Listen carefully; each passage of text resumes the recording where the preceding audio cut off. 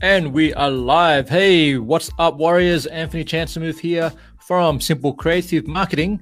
And today I'm going to talk through how to craft a compelling case study. And I'm going to share with you my framework that we use at SCM to write case studies for our clients. All right. And so the reason I'm talking about this is because not all case studies are created equal, right? So I'm sure you've read a bunch. You may have come across some on people's websites, on their blogs, whatever it may be. And some are really compelling and some aren't. So what makes a difference, right? So let's walk through, first of all, what really makes a compelling case study. For me, it comes down to how the case study is structured, okay? And it really, we've experimented with this over the last few years to look at, what are the different ways we can actually share customer success? How do we share our customer wins, through working with different clients, and some share testimonials, some share long form case studies. And I've written a whole blog post about the difference between which is better, testimonials or case studies. Let me know what you think. What do you think is better, a testimonial or a case study, especially in terms of helping to convert potential leads and sales for your business? All right. Drop that in the comments if you're watching this live, but I definitely want to hear from you what your thoughts are around that. Now, again, we want to talk about the framework, and the best way to share a framework with you is to actually share a example of a case study that I recently did for Bean Ninjas. So let me just bring that up. Okay, here we go. So let me tell you the story of how this all came to be. So Bean Ninjas is a online bookkeeping service and financial advisory service for six-figure plus e-commerce sellers. All right, and also they also work with agencies and digital businesses. And essentially, I had an opportunity to interview Jesse Hanley, who is the founder of a company called Bento, which is one of the clients working with Bean Ninjas. All right, and it was a really interesting exercise because it involved a lot of different elements. And what I'm going to share with you is just a quick snapshot. Let me just bring that up here of what we did. Okay, so I'm hoping you can see my screen here. Great. So you can see here is the case study, and straight away I want you to pay attention to what grabs you. All right. So the first thing you're going to see is either the image or the headline. All right, and the headline reads, "Reducing Bento's bookkeeping time to 5 minutes per month." Now, if you've ever tried to do bookkeeping yourself for your small business, you probably know it usually takes a lot more time than that, right? So, especially if you're not, someone who's great with numbers, or you just don't love Xero or whatever tool you're using. And, for me, I know if I jump into my bookkeeping accounting software, it can really do my head in, to be honest. And it can take me a lot of time to work out all the things and to look at the reports and all these sort of things and trying to get my head around understanding it. Thankfully, I've been working with Bean Ninjas for the last few years. And so I've, had the luxury, I suppose, of educating myself through all the content that we've been producing for the Bean Ninjas clients and community. And, here's a really just back to the case study here.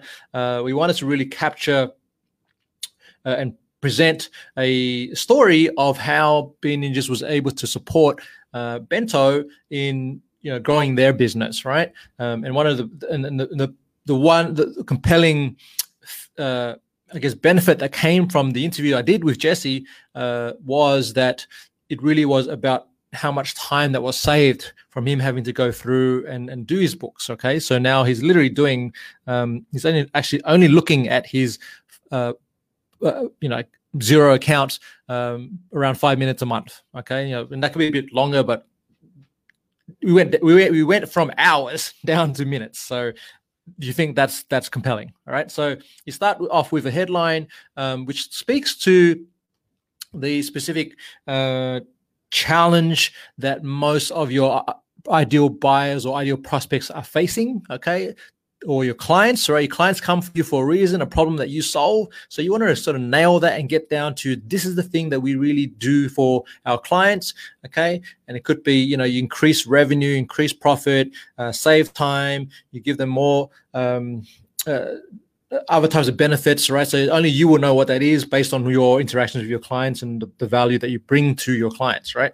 So we start off with that really punchy headline, and we get into the story. Nice picture of Jesse here chilling, and we get into information about the company, the challenge. So I'm going to walk through this framework with you in a moment, but you can see we talk about what the specific challenges Jesse had when he came to BNinjas, or before he signed up with BNinjas, before he used the service, the solution, and from the perspective of what were the actual steps taken by BNinjas to resolve the challenges, all right? And then the results, okay? What was the final outcome, which was in the headline anyway, but here we're expanding on specific comments that the client made, and things that were particularly meaningful for that particular client, right? And then we even have a screenshot here of the client referring BNinjas out on social media to his own community network, right? And then we end up with a call to action, which is definitely something you want to do at the end of a case study. So let's now flip over to the framework. You've seen sort of the example, and that, let me just fill you in on something. That particular case study resulted in a new client coming to BNinjas, because what happened was we shared that case study out through the BNinjas Twitter account. We tagged the client, so Jesse and Bento. He retweeted it to his own followers, and immediately, like within 5 minutes, someone in his one of his followers and people in his network said, "Hey," they read the case study and they said, "Hey, I need this too," and they ended up booking a call with BNinjas and ended up becoming a client within the next few days. So that's how powerful a compelling case study can be, and I wanted to share that with you because that's definitely a win for the work that we do with developing case studies for our clients, right? So now let's flip over to the framework. So I'm going to stop sharing this screen, and I'm going to bring up the framework that I've been putting together. And now I want to just make sure that you can see that. Okay, so here we go. So I'm calling this, it's a 7 Ps framework for crafting a compelling case study. So let me walk you through it, right? Step one, or the first P, is to have a punchy headline, all right? And like I mentioned with the Bento case study, you really want to grab people's attention with a metric-driven result. And it's important that we have a metric in here, because where I see a lot of case studies fall flat is it's really vague, and it's something like, we helped a client, or the client was happy and the client was successful. But, what does that actually mean? It really doesn't mean much unless you can get very specific and granular about what success looked like for the client, right? And I know certainly in working with health and wellness with coaches in that space, sometimes it is about the feeling, and sometimes it is about a transformation in the mindset and these sort of things. And I actually had a conversation with a coach, a health and wellness coach, in a Facebook group recently, literally a few days ago, about this. And I said, because she was saying she was launching a membership site, and she had a few people already in her community, but she was struggling to get people to convert on her landing page.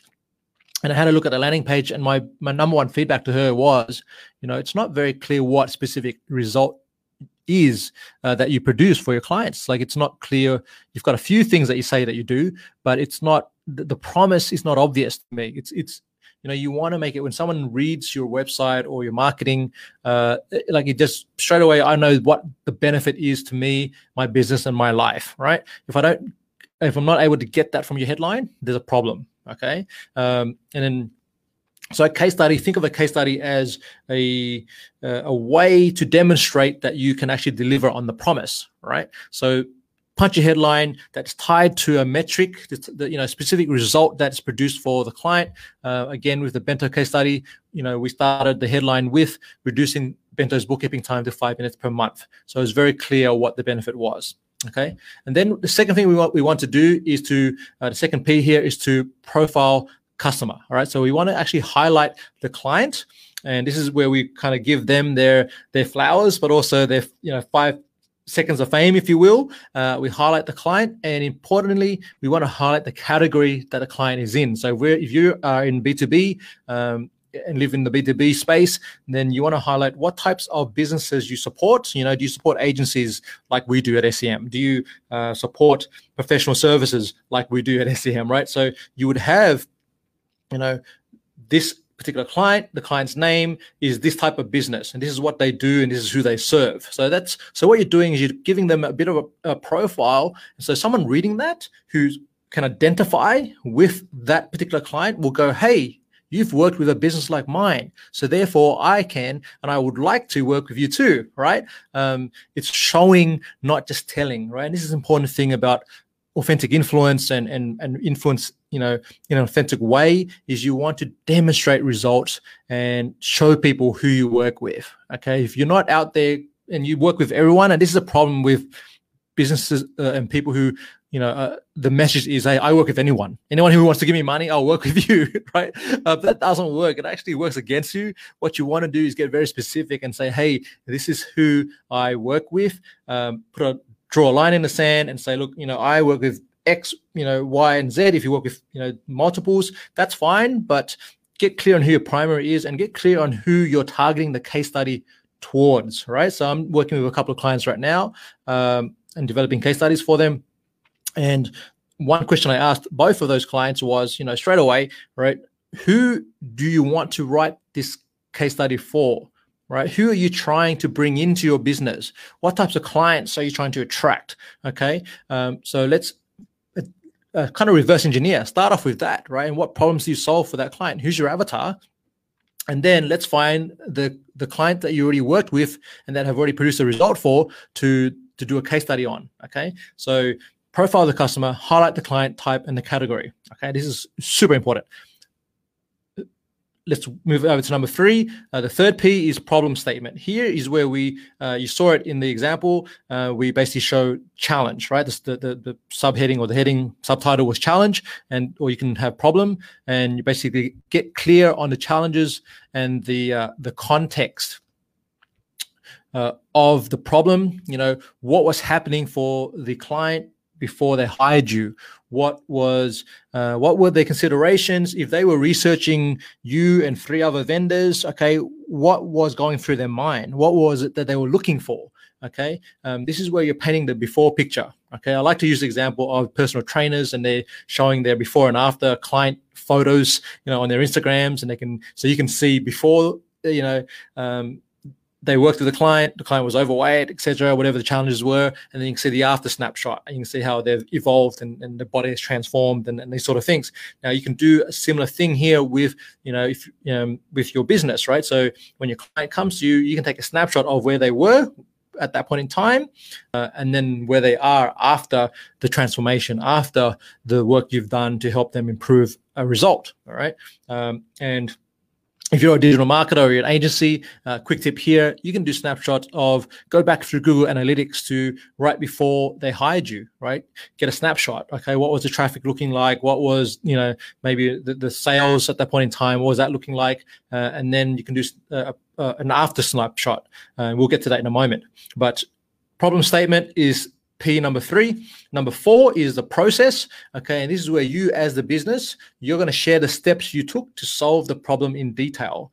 Okay, so show that you're the expert. Okay, and a question I get asked here commonly is, how much should I give away, If I don't want to give away the farm, should I do that? Whatever, my intellectual property, my IP, should I protect all those things? I don't want anyone stealing my stuff, right? I get all the concerns. At the same time, if you don't give enough information in the process stage of your case study, all right, then it becomes like a mystery. It's like, oh, well, someone reading the case study goes, okay, you created a result, but I have no idea how you created that result, right? What were the steps you took? And do I have to pay you money to find out those steps, right? That's becomes a block for a lot of people, okay? So if you can do, break it down into, here were the 3, 4, 5, whatever steps that we went through to help the client achieve the outcome, all right? And you can be liberal with that. You can sort of just don't completely avoid it. That's what I'm saying, right? You want to give an idea. And the main thing is, if you can paint the picture of the level of work required to get the result,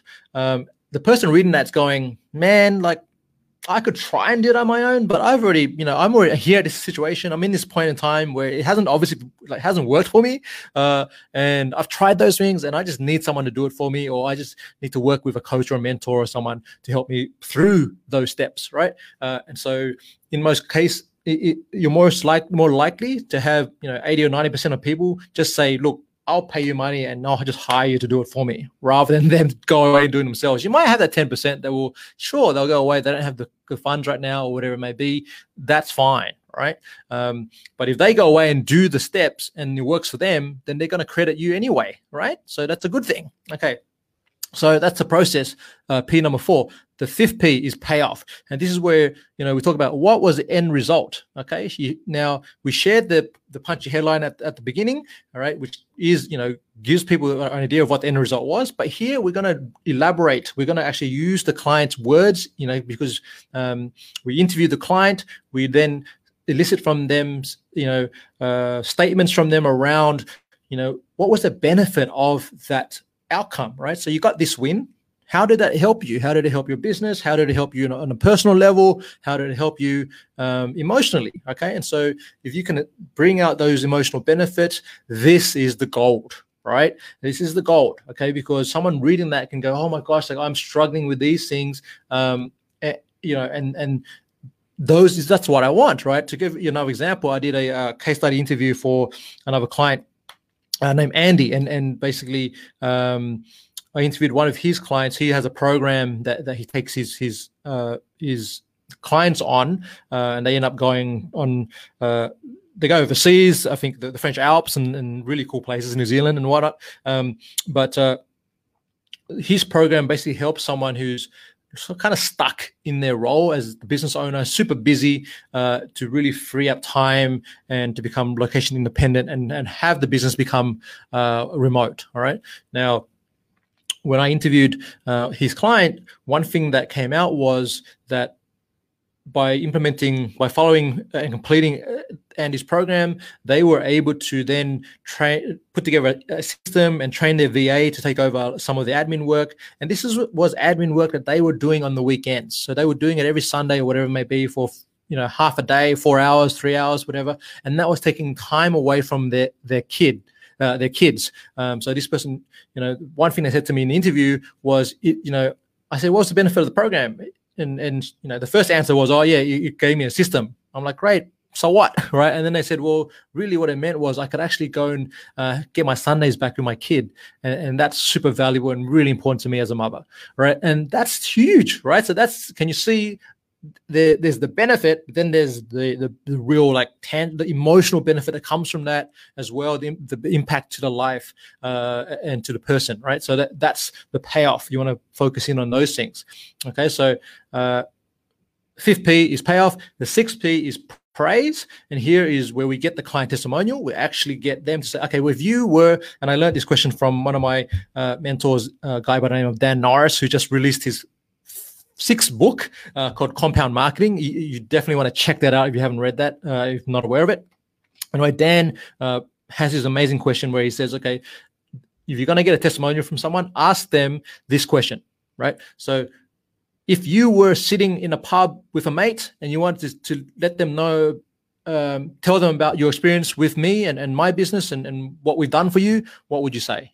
Okay, so this is a really simple question, but the way it's framed is quite powerful. And I'll tell you why, because what you want your clients to say, you want them to say it in their own words, and you don't want them to say it with all this jargon and crap. Like it's if you go onto LinkedIn and you look at people's recommendations, a lot of it is just, I don't know, best way to put it is devoid of emotion. A lot of it's just like, oh, they were great, blah, blah, very professional language and stuff. And it just doesn't make you go, that makes me feel good or it makes me feel excited, right? But when someone just says, this is what they did, this is how this person helped me or this company helped me, this was the result, and in their own words, and if they were saying it to a mate at a pub, or at a barbecue, that's going to be much more compelling in terms of a testimonial, in terms of praise. So that's number 6. And then number 7, final P, is we want to propose our next step. Okay. And this is what I call a call to action, right? So what's the next logical step for someone reading the case study? So they're reading the whole thing and going, this is really awesome. I love the result that was produced. I love the process. Okay. What's next, right? Do you invite them to book a call? Do you invite them to go download your guide on, that particular problem that you solved or whatever it may be? Just make sure you incorporate that in your case study. So that's the 7 P's. Let's go through them again.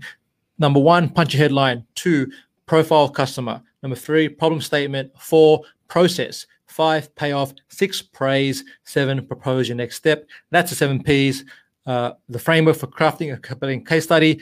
I'm Anthony Chancellor from Simple Creative Marketing. And if you have any questions at all, let me know. And let me know what you think of the framework. And I'd love to see you go out there and put that in and apply that to what you're doing. Okay, so that's what it's all about. I'm getting a nice feedback here from saying very human-centered, real and practical. I love it. Thank you so much for tuning in today, and I'll see you again on the next podcast. Now, tomorrow, I've got an interview with my good friend and amazing graphic designer, Colleen Keefe. So if you want to learn about why you should have, what you can do to make sure your website is engaging and keeping people on your site longer, please tune in for that.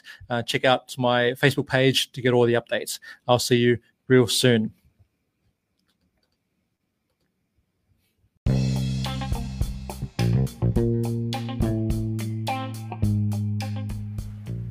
Now, just quickly, if you want to check out the show notes for this episode, just head over to simplecreativemarketing.com/podcast, and you can grab all the links and things and resources on there. And also, if you are a conscious entrepreneur, got a professional services business, working B2B, and you've got an interest in building influence and income through showing up, serving others, and being real, then I invite you to join my Authentic Influence Warriors Facebook group. If you want to do that, just head over to simplecreativemarketing.com/community. Okay, thanks for joining in, and I'll see you on the next episode.